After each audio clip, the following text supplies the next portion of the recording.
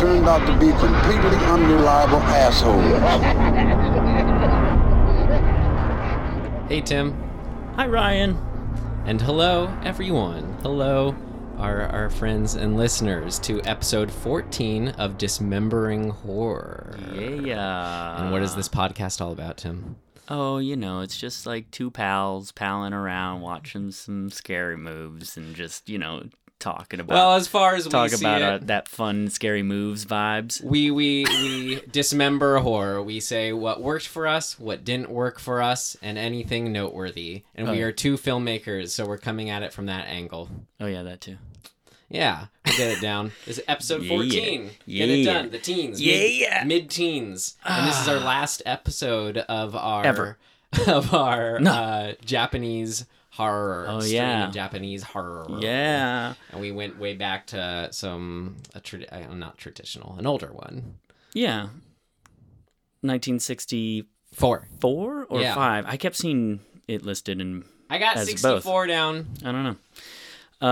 Yeah. How did you like watching an older film? Because I think we left off last episode where I'm like, we got too many in the 2000s here. It's cool. I think sometimes you forget what was kind of going on, you know, like the aesthetic and like the film techniques and just sort of it's a totally different vibe to get into a movie from the 60s. Yeah. Regardless of what genre it is. It's just like you're suddenly transported into a totally different time and you feel it in all the ways. Right. So it's really cool. And I kind of had forgotten that that's what we're like about to get into. And the second it turns on, you go, "Oh, right. This is going to be that thing. That's a different thing." Yeah. I mean, I was trying to think about why I was so excited to watch an older film, or generally am, I guess, with horror too. And it's because, like, I realized thinking about it, it's as something gets older, it's less, it's not a word, recreatable, you know? It's less recreatable. As something gets older, it's less recreatable. Like, while everything, even if it's new, is always going to be unique to the time and you can't recreate a 2012 movie. Yes, like, I know what you mean. It takes you can try and you can rehash and you can kind of like be derivative or whatever, but you can never really capture that thing that existed in that its particular aura time. becomes stronger. So it's like, even if we watched a horror movie that we watched 5 years ago that was made 5 years ago, I could probably watch it more actively now just because the actors are different. Something about it, like, it crystallizes more for me. That's cool. So and because new movies from the 1960s are never going to be made, I think that's the extra excitement there for me. Nice. You know, that makes sense. It does. Yeah. I get where you're coming from. And like how what you said about Asylum, I remember, was like, this movie is a snapshot of a certain kind of film. Yeah, it's so true. Well, I felt with Onibaba a couple things like... Oh, wait, what is the film we're watching? I already said it. Just right now. All right, folks, with that lead in, yes, today we are talking about Onibaba. Yeah.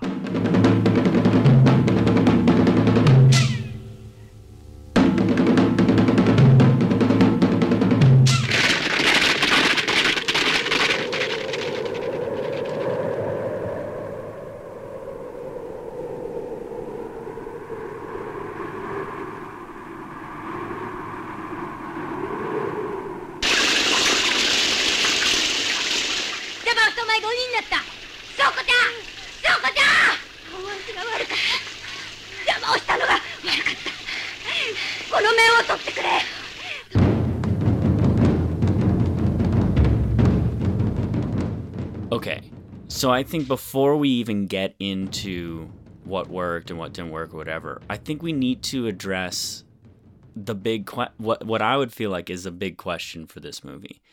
And as I looked stuff up, it's debated online as well between critics and whatnot. But I'm not sure that I would say this is a horror film. I was going through that too. Like, I think, I mean, I was going to bring this up later, but like, I think I was confusing it for Kwaidan, of just vaguely being aware of Japanese films, which I looked up afterwards, is more of like a actual ghost film. Oh, cool. And this one, but it was on. We found it somehow through Horror Oh List. no, it's most certainly listed under horror all over the place. I am going to. If I'm going to take. I think we can dive into that Yeah. as we go along. But I think just on the surface, did you feel like it was a horror film? Yes, that's Okay. what I landed on. Cool, great. And- I have reasons that I could justify, but I would say I would side more with it not. This is what I landed on. Is its intention to horrify. That for me constitutes a horror film. Okay. Yeah. And I certainly felt that way, like, way more than any slasher movie, like, or whatever by the end. Well, look, I'm not gonna plant my feet in my saying it's not horror right now. Okay. I'm Maybe pretty, can we check up? Let's check in at the end and see if I've leaned one way or the other. That's great. Well, having said that, can you give us a summary? Okay. Yeah, sure. Okay. In feudal Japan, arbitrary feudal Japan countryside, two women, a mother and her daughter-in-law, are fending for themselves and staying alive by actually killing mostly soldiers who come through their territory and selling off their belongings to stay alive. And when the mother's son's compatriot, Or when their neighbor. yeah, sure, their neighbor, comes back and they realize that, and he tells them that her son is dead, it sort of sets off this triangle of how are we going to survive? What's important? Are we fucked? Are we not fucked? Do we want to fuck? Do we not want to fuck? Right. And through the inner workings of that, some pretty like insidious or malevolent behavior or thoughts start to arise. And I think that's sort of it. I guess for me, the bigger, while that's like the jumping off point, the instigating thing when he gets back, what really, the story really takes off for me once the younger woman starts seeing him. Yeah, that's true. You're right. That's sort of That's the crux of the conflict, at least. Yeah. Which was interesting to watch play out. Cool. Yeah. How would you rate it? I think it is firmly worth renting. In fact, I would say that, sort of again going back to whether it's horror or not, I think it, as somebody who likes movies at all, like especially if you are just a general fan of film, you should watch this movie. And so I would say rent it for sure. Like spend those dollar bills. Yeah. I think after we watched it, I was leaning towards rent it, but now the way it's stuck with me, I'm leaning more towards like they released it on Blu-ray Criterion. It'd be one I'd be pretty happy to have on my shelf. I saw it. I thought it was just DVD. Nope, I saw the Really? I saw it listed as a Blu-ray. Okay. Yeah. Yeah, man. We had to watch it on DVD because we could only find right. If you're having trouble finding it, so did we.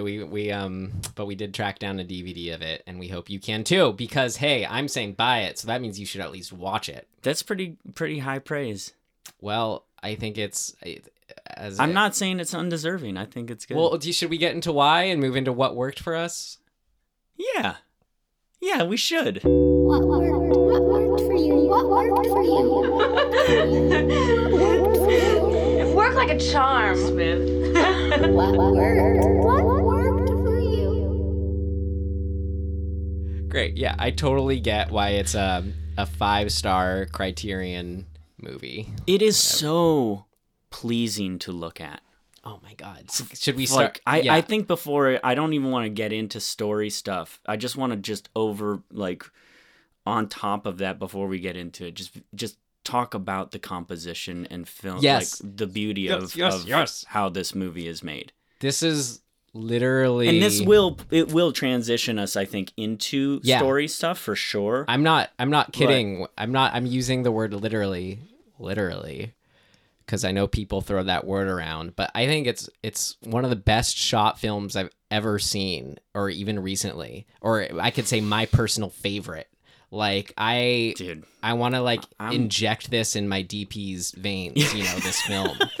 Like it's so Absolutely. It's so gorgeous. Well, and it's stunning. doing things to its benefit right off the bat. I mean, just the setting creates some really beautiful because it is black and white, obviously, and a lot of it is shot in a deep focus, and so you're kind of seeing everything in frame. But by putting them inside this grass, this tall grass, you get this just contrast. Everything is contrast, right? You've got the light side of the blade of grass and the dark side of the blade of grass in every single one of those shots, and you get the depth of that, even though it's enclosed, right? You get this oppressive feeling and this like sort of, for me at least, like grass is like my heaven, right? So you get this you get, even within the literal the literal, what am I, like the grass, the actual literal grass space, yeah, you are also getting binary contrast, right? You're getting, and metaphorically, you're getting that, right? How it made an open space a closed space. Right. I mean, dude, that is such brilliant. Like, and it made me think, is this landscape something that's very common in Japan? Or did they choose a very specifically uncommon thing to have this movie take place within? And I don't know. Yeah. I mean, you've seen that stuff in other movies, that landscape in other movies, so I assume it's pretty common. From the get-go, it just made me, we kind of are in the habit of going, we're sitting down to an older movie, it's not going to be shot as interestingly, and even just in terms of... I'm shaking my head violently. Right. and even just in terms of like what the camera can do in its literal movement. Yeah. They had crane shots, dollies, just so interesting. Like the camera was so active. Yeah, there's some really beautiful, just little dolly, like short dolly slides inside of the hut that they're very what's it called when your camera movement is what not active camera, what's the term I'm thinking of? I don't know, observing or no, not active. Well, can I give an example of one of my favorite uses, because I've wrote down a few, and coming off of what you were saying, the moving camera, the tracking shot. So after the older woman sees the younger woman together with Hachi for the first time, and she like runs out and sort of like has a little breakdown, she goes and hugs a tree. Oh yeah. And so the camera first, it like tracks into her hugging the tree from afar, center framed, mind you, which was really, that's something to do. That's a bold choice, doing center framing. So it tracks into her hugging the tree, and then crane tracks up to the top of the tree, like once we've reached her. That was a beautiful shot that stood out. So yeah, there was a few examples of center framing, which is a bold choice. And then the opposite of that, rather than following the rule of thirds kind of thing, they would do extreme side left and right frames. Yeah, like there was really that cool was, stuff. Yeah, that was all over. But I remember one that was sort of towards the end when the woman and the younger woman are having a face off, and one of them's in the way top left corner, and one of them's in the way bottom right corner of the frame. Yeah, dude. I mean, so neat. And it's so. It creates such an unsettling and I complain a lot about things that take you out of the movie, I think when you have composition that's that extreme, I think I would initially go, ooh, you probably shouldn't do that because it's going to take somebody out of it. That is apparently not the case. It just enhances your sort of underlying feeling about what's happening in that moment. I mean, assuming it's executed well, but it's serving the storytelling right. so well. It's just so cool to me. There was just a few other shots that stood out to me. Well, there was the ongoing, blades of grass, but we had the slow-mo blades of grass, or if they were whatever it was. But it was a specific speed of slow-mo too. It's when you think, okay, slow-mo is more than just the effect of slow-mo when you're using it. It's how slow you're choosing plays a big part in the effect that it's having. Yeah, and also sort of how you play around within the filming of it, if you are changing your frame rate when you film it, or if you're doing the slowing down in post, right? So you can mess around with that on the day. And there are, I think, many examples of post slow-mo just looking bad, right? And it stands out, and it bothers me. You mean that jittery effect slow-mo? Yep. I'd hardly call slow-mo. Yeah, that's I mean, it's a stylized. Well, do you know what I'm thing. talking about? Do you remember the speed of this slow-mo? Like what kind I of? don't know how you would describe it. Well, just did it have a certain effect on you too that was unique? I think it just it was hypnotic, I guess, more than anything. Like, it didn't stand out to me in any way, but I just felt like I was being sort of put into a trance by the first 30 minutes of this movie. Yeah. And then there was a moment when I wish I remember exactly what was happening. I believe it was... I think it's when somebody is running... I mean, they do. There's a lot of running around in the There is actually the grass there's in a this lot movie, of running in the grass in this movie, which I love. It's more than half. Yeah. Should we let's get into what worked, right? Oh wait, did we even not announce? No, yeah, no. Did we do that already? Yeah. Okay. You threw me off. God, I don't know where I am. I'm just. Okay, well, I have one last that I specifically remembered of as far as the shots. I mean, in it that were examples of how well it was shot. Yeah. Just the very last one that I have down was when they see the samurai fighting and they know they're gonna get them. They know they're gonna kill them for their clothes or whatever. The ones that go in the little, not river, but the little creek or whatever. Mm-hmm. You see them seeing him with close-ups of their eyes, and it cuts to those close-ups of their eyes really quickly. Yeah.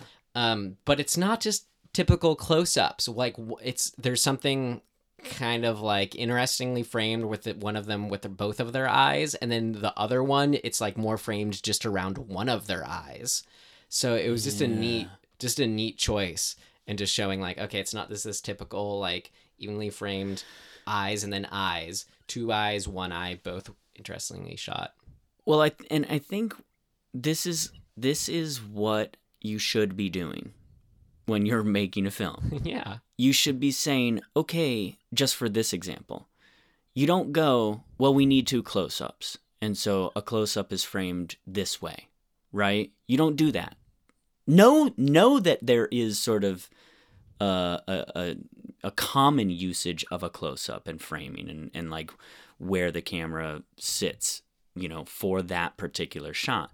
Know that, but it's more than that. Know where the camera goes in the close-up for this particular moment and this particular character's face in that moment. And make an adjustment if there is one to be made around that. It's like one of the dudes needed that close-up to be, kind of canted and, both of his eyes. Her eyes, yeah. Or her eyes, yeah. And the other one needed it, like, it says something about who that character is. Yeah, it's triggering they're about to kill, like they're seeing their target. It did a better effect that way, yeah. And so I know that and partially this is why I like making movies, is because there is endless minutia. And you can go down rabbit hole after rabbit hole about that.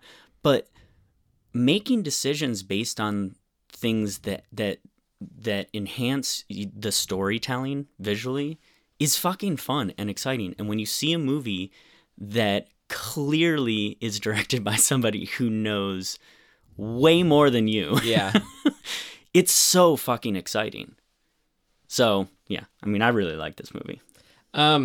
You said let's talk about how well it was shot first. Actually, I wanted to say something before we talk at the way ahead of things that worked for us that I think would have been helpful. Okay, great. Which could have been helpful for this, but it was just interesting because it's something that worked for me but is outside of the film itself. It's just in the credits of the film, but we aren't using their names because they're actually credited as woman and younger woman. Mm-hmm. So I'm saying that for the sake of our podcast here, that's how we'll be referring to them as. But because the dude has a name. Right. It's Hachi, and then the person they sell stuff to was like another Yoshi or something else like that. Yeah. But anyways, that really worked for me because it highlighted the central conflict of it, of just this sort of the jealousy of the older woman and the younger woman, and having their who they're being referred to as like a stage play refer to that. Yeah, and this could very easily be a play.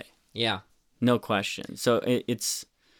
Well, I think that's why I wrote, that's the top thing I have for why I think it was like a 5-star movie, is it's a prime example of how when done well, less truly is more. Sure, yeah. Yeah, you don't need to go crazy. It's like 3 people stage play essentially. Single location essentially. Yeah. Yeah, and what that allows you is just the conflict to just be so strong and just right. You're trapped inside this world with them, mm-hmm.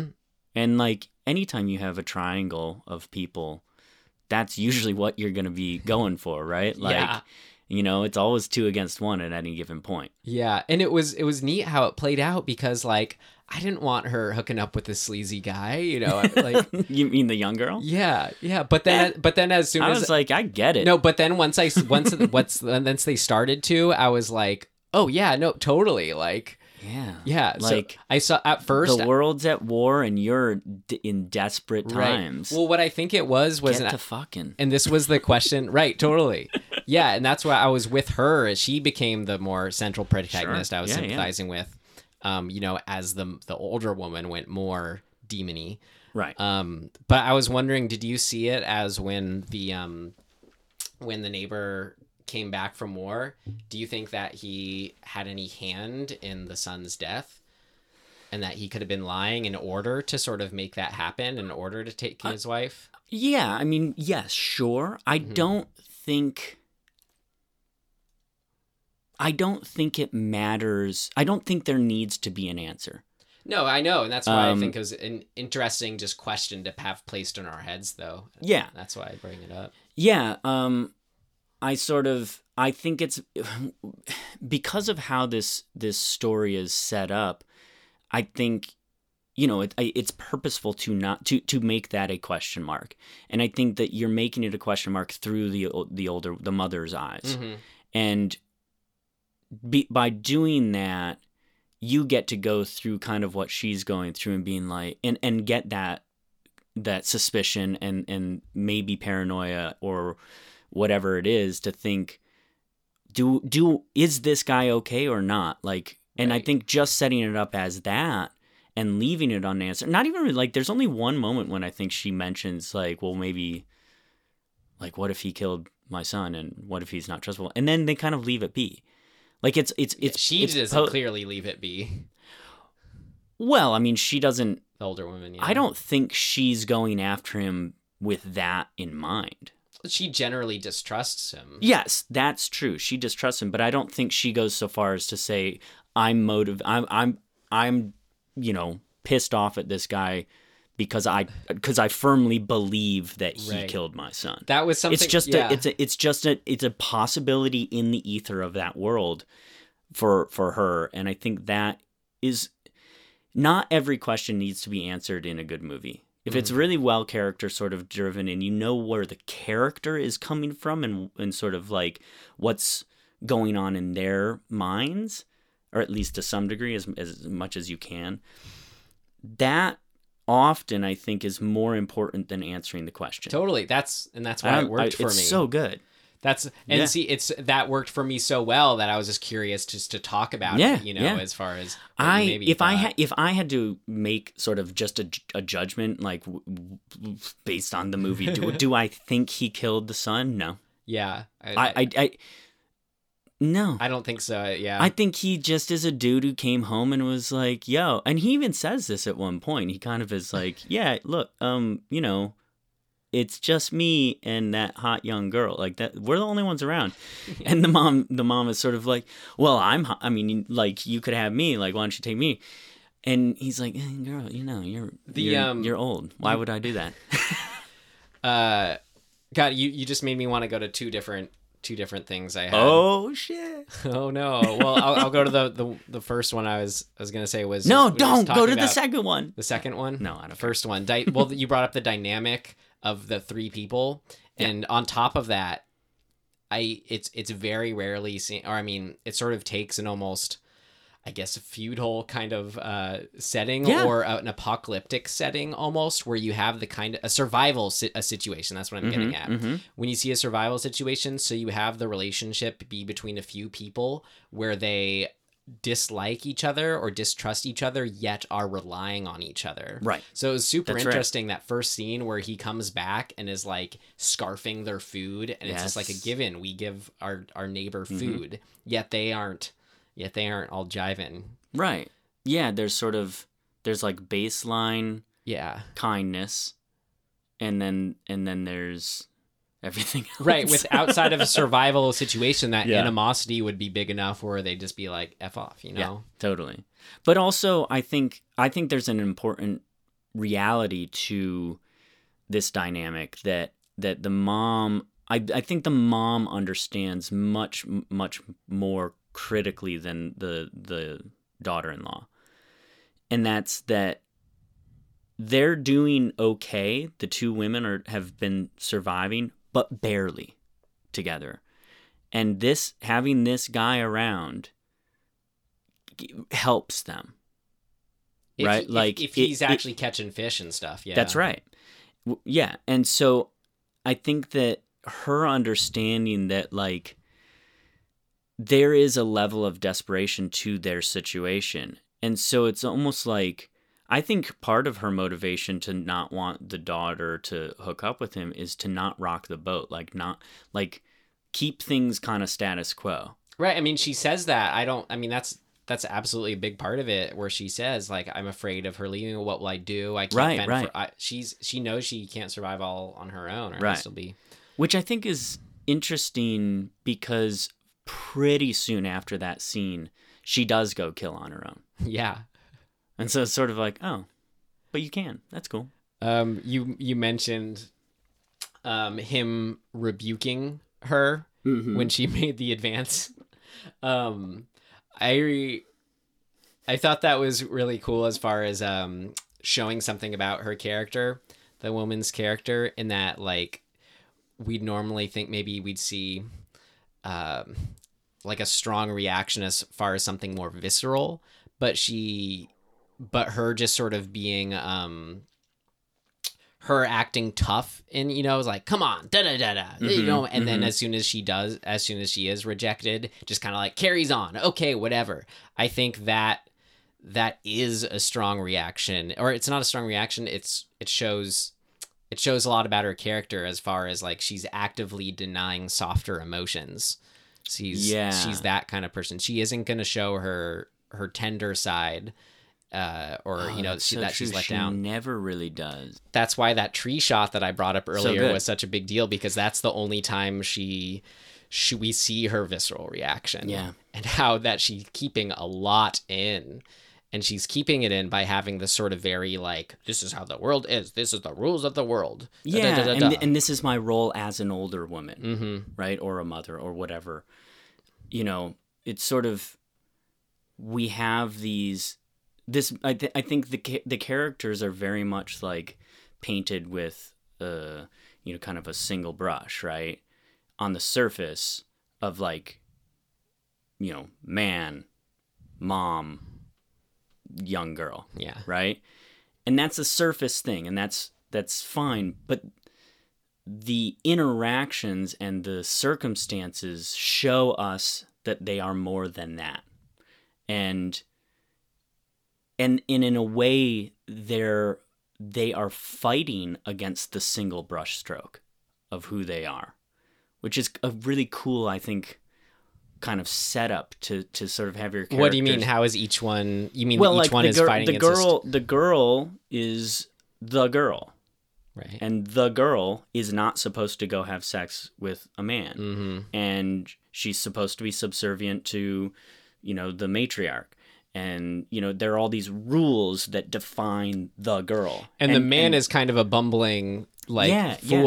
That's right. So the man, none of these three characters want to be what their title, what their sort of right. And the matriarch should says be what they should be. The matriarch character would be like the loving, forgiving one when she's right. jealous. They're all like, fuck, no, I'm not this. I want to go do this other thing. Yeah. Which is cool because it's sort of that is. Well, that's how people are. No that's one is life. I think about this all the time. I'm like, how come? I don't know. How come? When I used to do acting stuff, I'd get pegged for certain things, and I'm like, dude, I am not that person. But whatever. That's just what people. That's what their initial first glance sort of typecast whatever thing are going on. But we experience that just as humans all the time. Mm-hmm. And so to sort of take those two things and slam them into each other and depict it in a way that we can, I don't think you watch this movie and have an intellectual thought that this is what's going on. You just go, yeah, that's what it's like to be a fucking human. Mm-hmm. And it's so sort of, ironically, because this is an older movie, but it's so refreshing to see characters that subvert their own, basic character or their basic character definition, Mm-hmm. and go, nah, I don't want that. That's almost just a good lesson It's as far just as good. You should. What if you have a character and you can define them by caricature or archetype, Right. and that's your starting point, then you make the whole movie about how you show that they aren't that. Right. Well, kind of just to sort of keep touching on if we are going to keep floating onto the horror movie or not, Mm-hmm. I think where part of that sort of hesitation to call it that can come in is because calling it a fable or folk tale feels more accurate. Yeah. But I agree don't with think that. I don't think that is accurate when talking in terms of genre, because in film we don't really have that as there's no folktale fable Sure. section. Yeah. Maybe on Netflix there is, but, Yeah. but No, it's that's the video true. store, because it's a morality play. This is Totally. what you get. This is what you get for saying I'm going to hell for seeing this guy. That's the younger woman talking to the older woman. Right. When it ends with her, ends with this as a sort of morality play of the ending of the mask. No question. Yeah. Yeah. She puts on the love mask to scare her. Yeah. It's so good. Exactly. What else? Well, I have a couple. I had just kind of little tiny things. Set design is really good.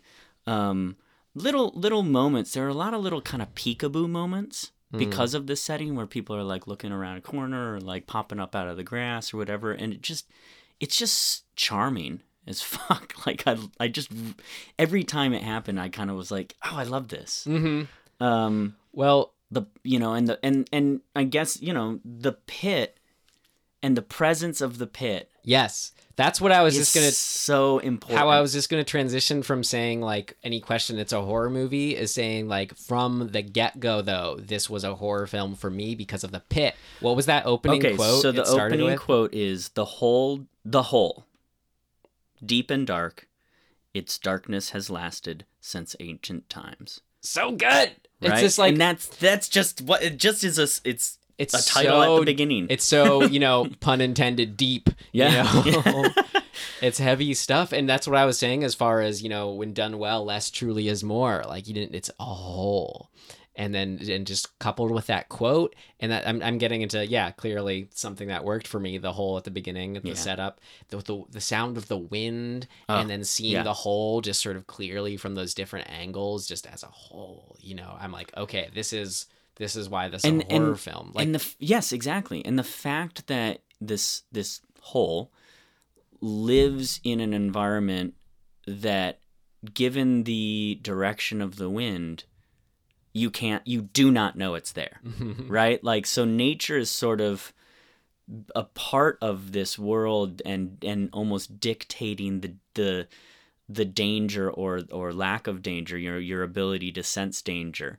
And that's a really cool, eerie setup to get into right off the top, where you just are like, oh shit, like, you know somebody's going in that thing.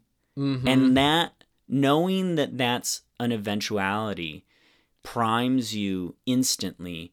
And I think that I will lean a little bit more, like, that is a perfect tenet of a good horror film. So, and so, you know, how the whole what did you think of the ending, her jumping over it, screaming, "I am not a demon," right? Or no, she's like screaming, "I am a human.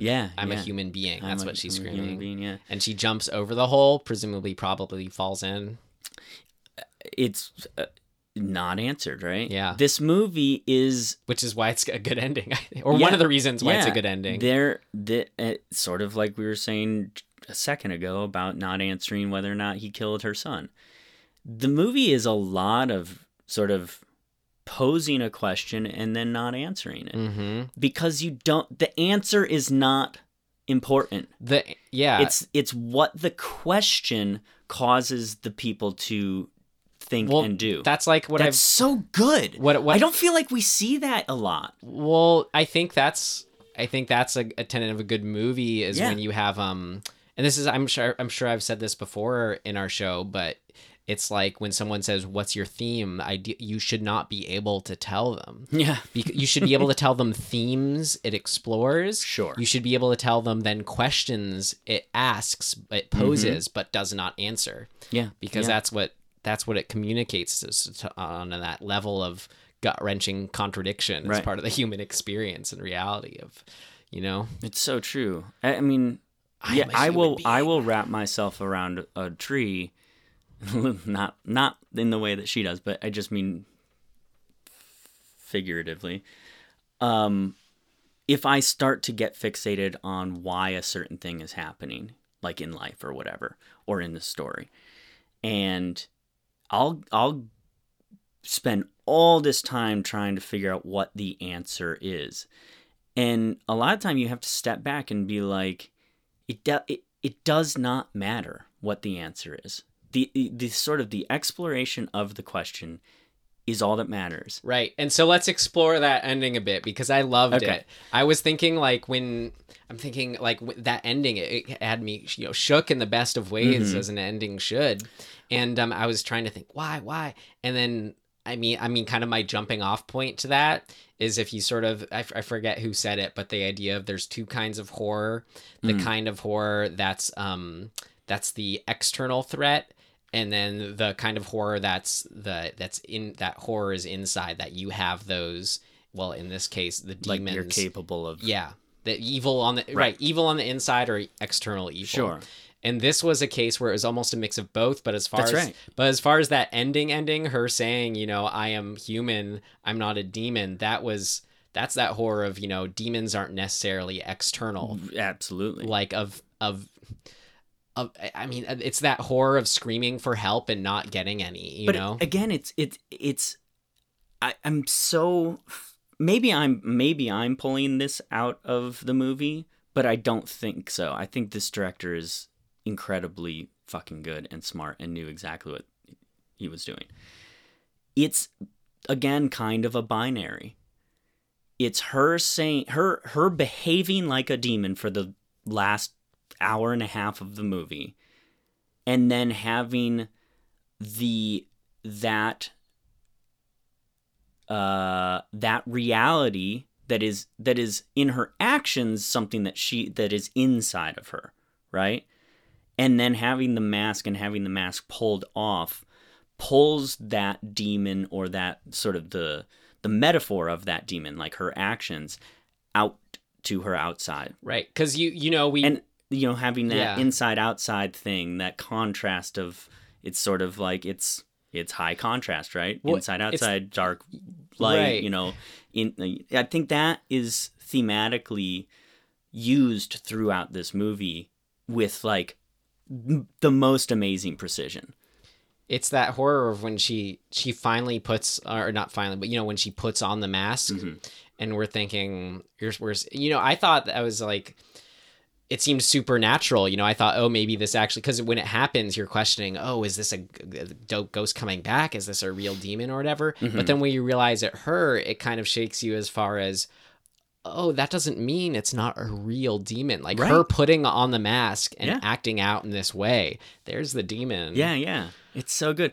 Did you then, when the masked, there's a term for this. What's the translation? Onibaba is If we're talking about tracking supernatural things, can we save that for things of note? Yes. Okay. Okay, so when this is the Onibaba, let's just call that. Yeah. Call it what it is. So when the Onibaba first appears after the guy wearing the mask has died. So when she, the young girl is running, she's running through the rain. I think, the first time it's not raining. I think there's like 3, right? Yeah. So she's running, she doesn't know it's coming, and it like rises out of the shadows and blocks her way. Did you in that moment not immediately think it's the old mother? This is exactly what I said. I saved for things of note, but we'll talk about it. I thought you were referring to to something else. Okay, so yeah, no, I was questioning it. I thought that this could be. I thought the way it moved, I thought was clearly supernatural. Interesting. Okay. Yeah. So I was getting to some larger point here. What the hell was it? I don't know. You're excited about it. Well, maybe we'll... I mean, we could go on, but I feel like this pretty much covers it for me for, things that worked for me. What I was going to say is the moment that happens, for me, the rest of the movie is a horror film. Like right on board horror. So whatever that means, you know what I mean? It just is, because you have this sort of haunting specter thing. Like it moves into a sort of a different plane. And then when you find out that it's the mom, if you didn't already know, and they have the fight itself inside their hut or whatever their home, that is really fucking like intense and scary in a way that I really like. And then the fucking getting off of the mask that's like body horror, like something that I personally just fucking love. It's so like it's like hitting all. You mean how her face was messed up and like just the whole act of trying to get the mask, like how she had to hammer it off. Dude, that was so like thrilling to me. Like how it was hurting her to have it take it off clearly. And yet she's like screaming like get it off at the same time. It's so fucking good. And to see her how she's ecstatic about it finally being off, yet we're seeing how it's now physically, it's like you took off the mask to reveal her real mask. Yeah, her scars or warts or whatever was left behind. Yeah. Burn marks, I don't know. Damn, it's good. Super quick, this is about it, but just, hey, I really loved the music in it, both how minimal it was. So minimal and so pleasing. I was like, why didn't Ju-on do this? Right. He said, to translate, why didn't Ju-on do this? Yeah. Which I was just watching again, some clips of it. Oh my God. No, it's a total side note. Anyway, if you find Ju-on, Tim, we thought it was bad, Ju-on, how much music there was into it. Oh, no. If you look at the Hindi dub, it's literally wall-to-wall music. Wait.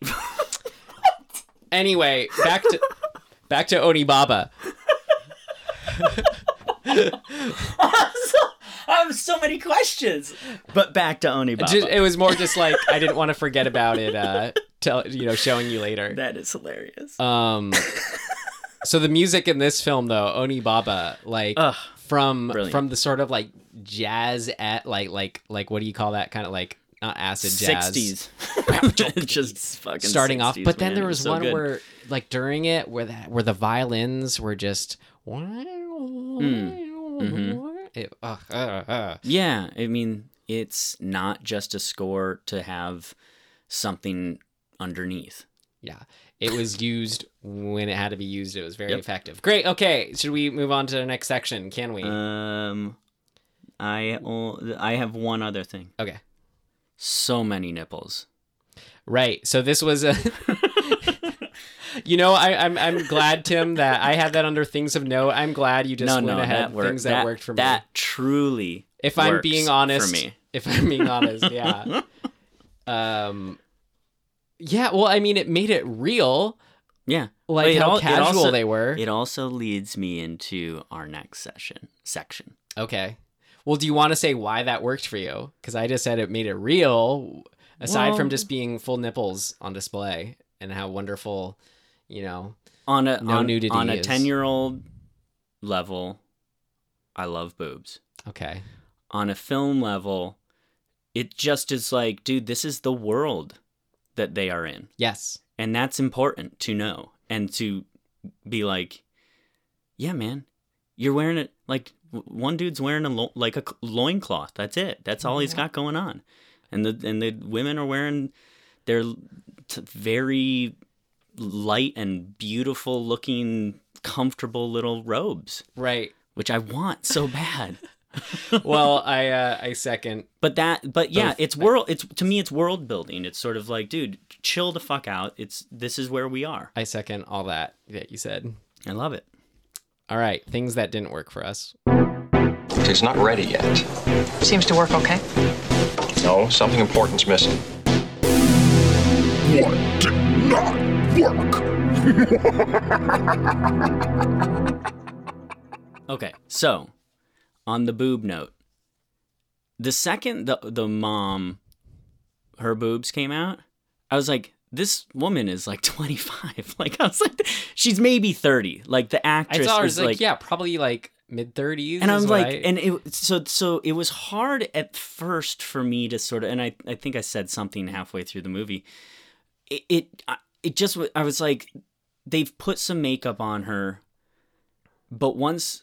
Did you look up how old she was when filming? Oh, I didn't. I should. Well, I initially had a hard time getting behind this because they say it like 20 times early on. Like, you're old lady, get away from me, oh, ugly old lady. And I'm like, she first has of all, big she's streak of gray hair. Yeah, I'm like, first of all, she's not ugly, and second of all, she's not old at all, man. Like, she doesn't seem old. Well, I mean, what I said to you when you said that during it was, I'm like, yeah, but we're talking about feudal Japan here. Yeah, like you're either and and I get behind that. The difference between you're either old or you're young, right? Yes.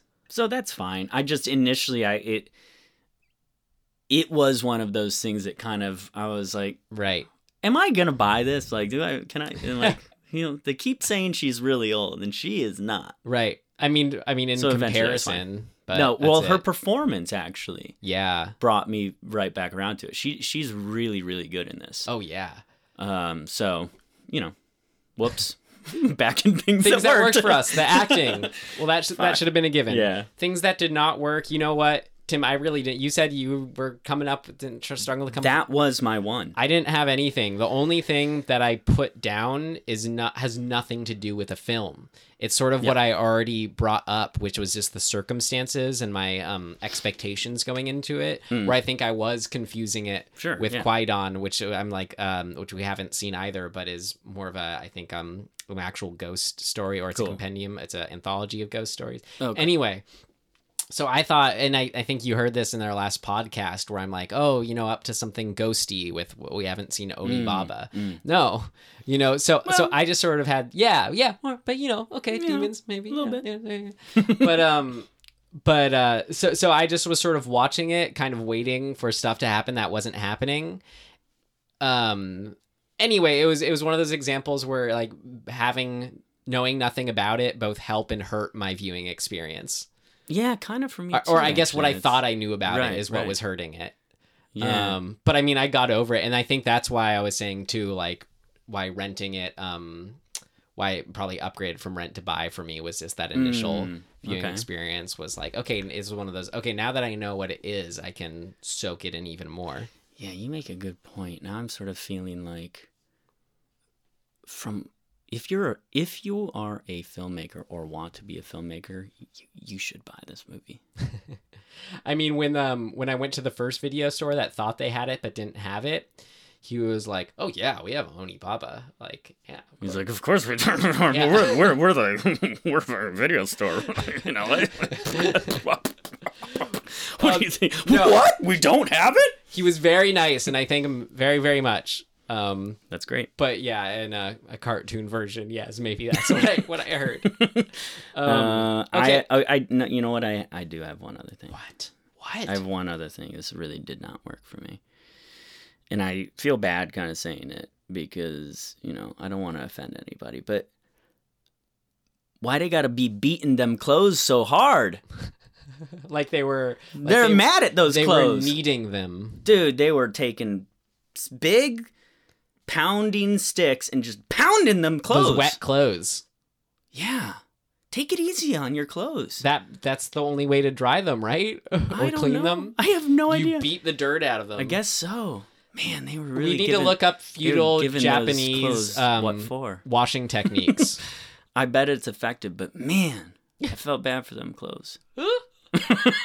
Beat their clothes. If you've seen it, which I hope you have because you're listening to this, you know what we're talking about. Okay, let's do things of note. Okay, cool. Things of note! This should be interesting. Okay, well, since we already brought it up, just sort of, and since I had said, like, watching it, I kind of thought might have been a more overtly supernatural film. Mm-hmm. So just thought it was interesting and noteworthy to track what possibly could have been supernatural at any given point, which is what I was doing.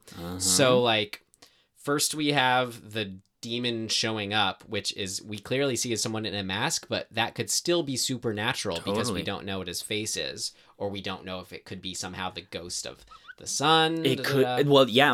Actually, that was my initial thought. Yeah. I was like, it's her son. It's her son. It could have been anything. But I think if I were to sort of what's dramaturgically pick this apart, I guess. I think that guy is a representation. He's a metaphor for all of the soldiers that they've killed that are in the pit. The bones at the bottom of the pit. Oh, cool. I didn't think of it that way. sort of is the like metaphorical vibe I got. I don't from know him. though, because what he represented more, I think, had something to do with him saying, he was the most handsome man in Kyoto, and how the woman had never seen something truly beautiful before. And then the sort of irony of that he can't take off the mask without ruining his face.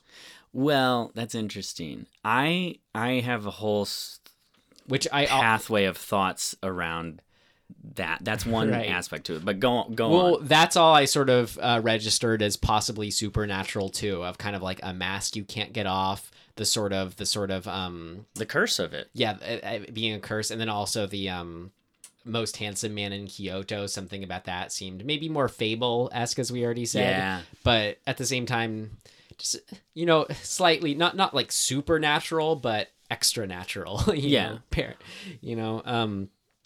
then next, which this was the thing that I already mentioned and said we'd save it for, but the older woman, who we learn is the older woman, like when she first appears in the demon mask, I'm like, how she was literally like floating over to the girl, which now knowing it is just, I'm sure it's just sort of how the younger woman was perceiving it, or almost like how it is from her perspective. In the grass, I think there's sort of, I felt like there was leeway to be like, she's just moving in a weird way. I settled on it was for effect. I mean, they definitely had her on wheels or something, or a rope, whatever. God. But that was like... The lighting in those scenes. There's some cool lightning effects, yeah. Oh, there's moment, like, how precise they are with getting somebody in full shadow, moving into light, and then through the light back into shadow is really So that was something that worked for you? beautiful for me. Yes.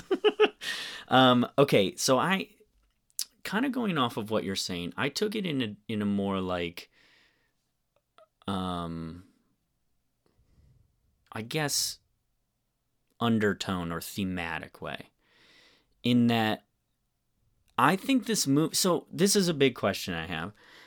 Wait, her flying over? No, or... no. The mask, the masked soldier. Yeah. So this movie was made in 64, 65, whatever. It came out in 65. And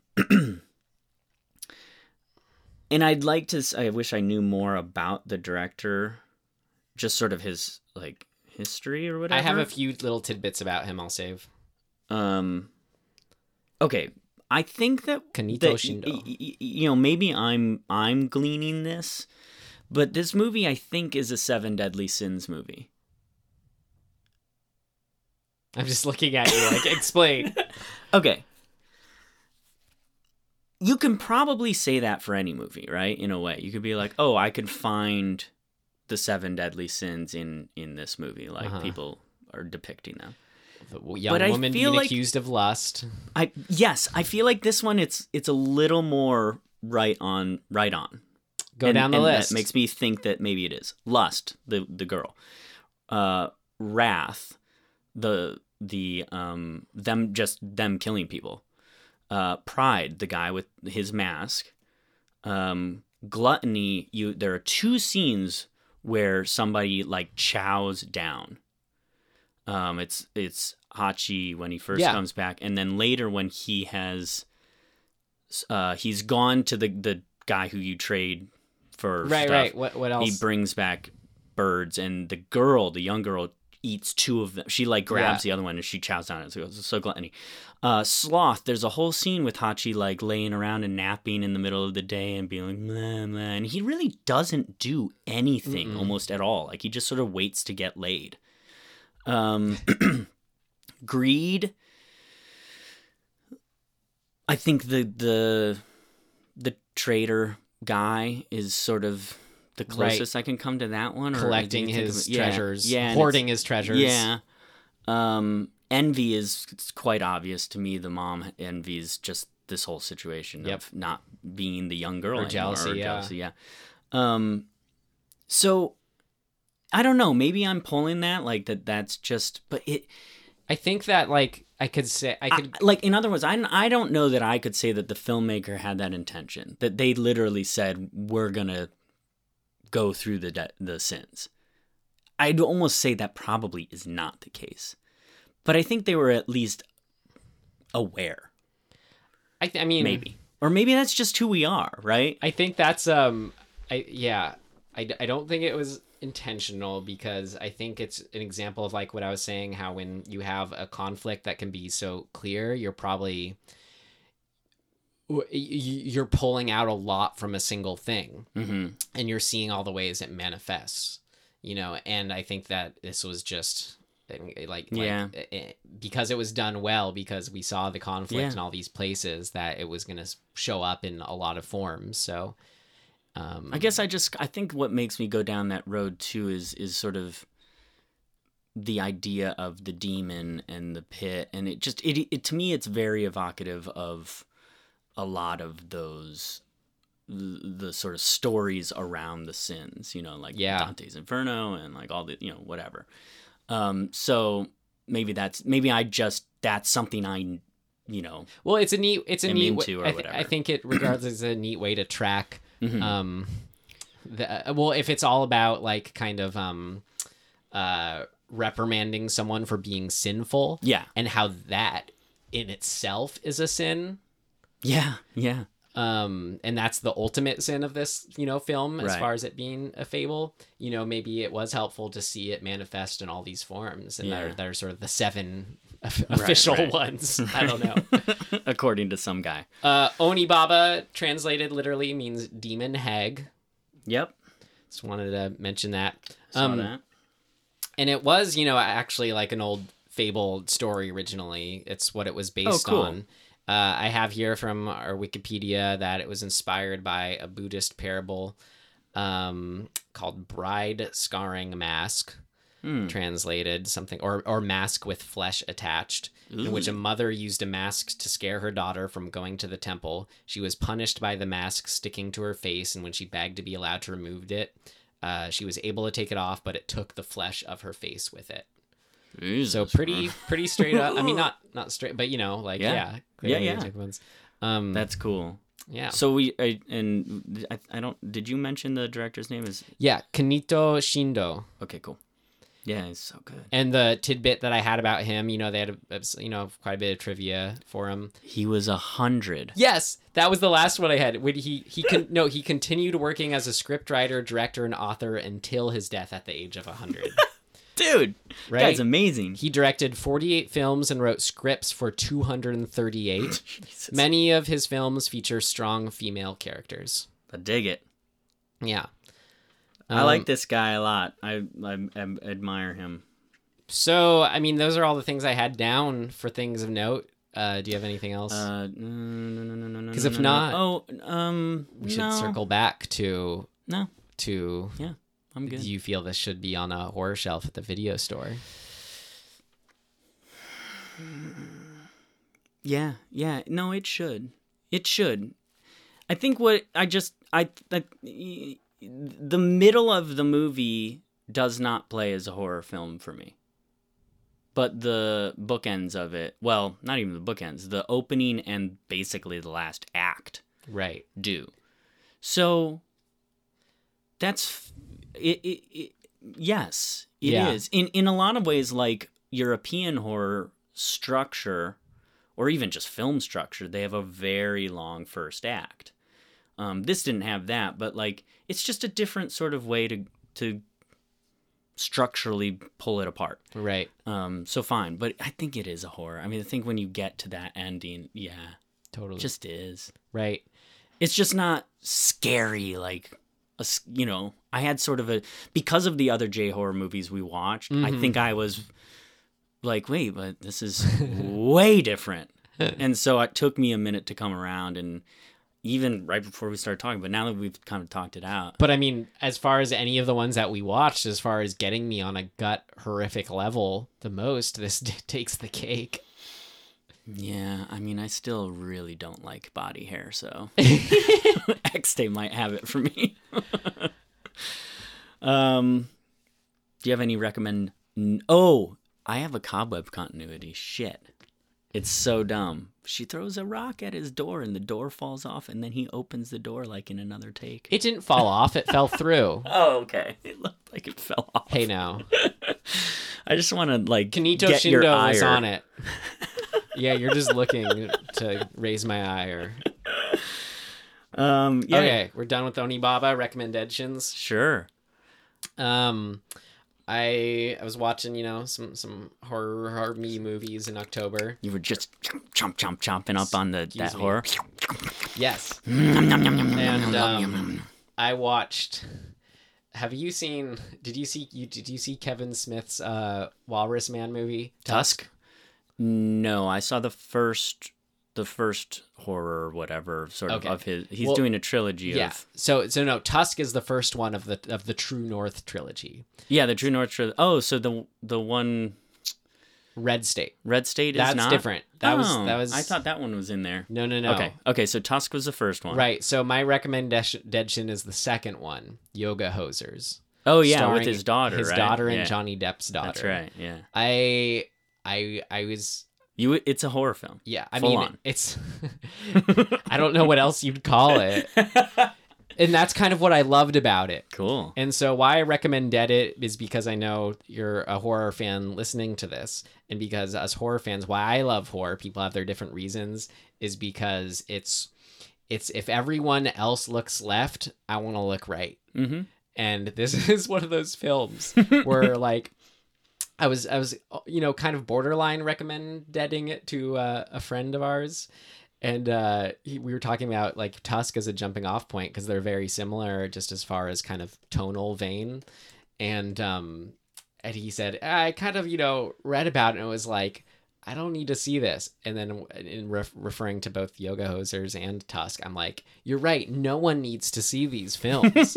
But that's precisely why they tickled me so much. That's funny. Like, it really is just, I just think it's so beautiful when you have something that's so just like from the deepest specific like place of some, like, dude, Kevin Smith is a weird guy, no doubt. Like, yeah, I mean, like, you know, like the best of us and the rest of us, right?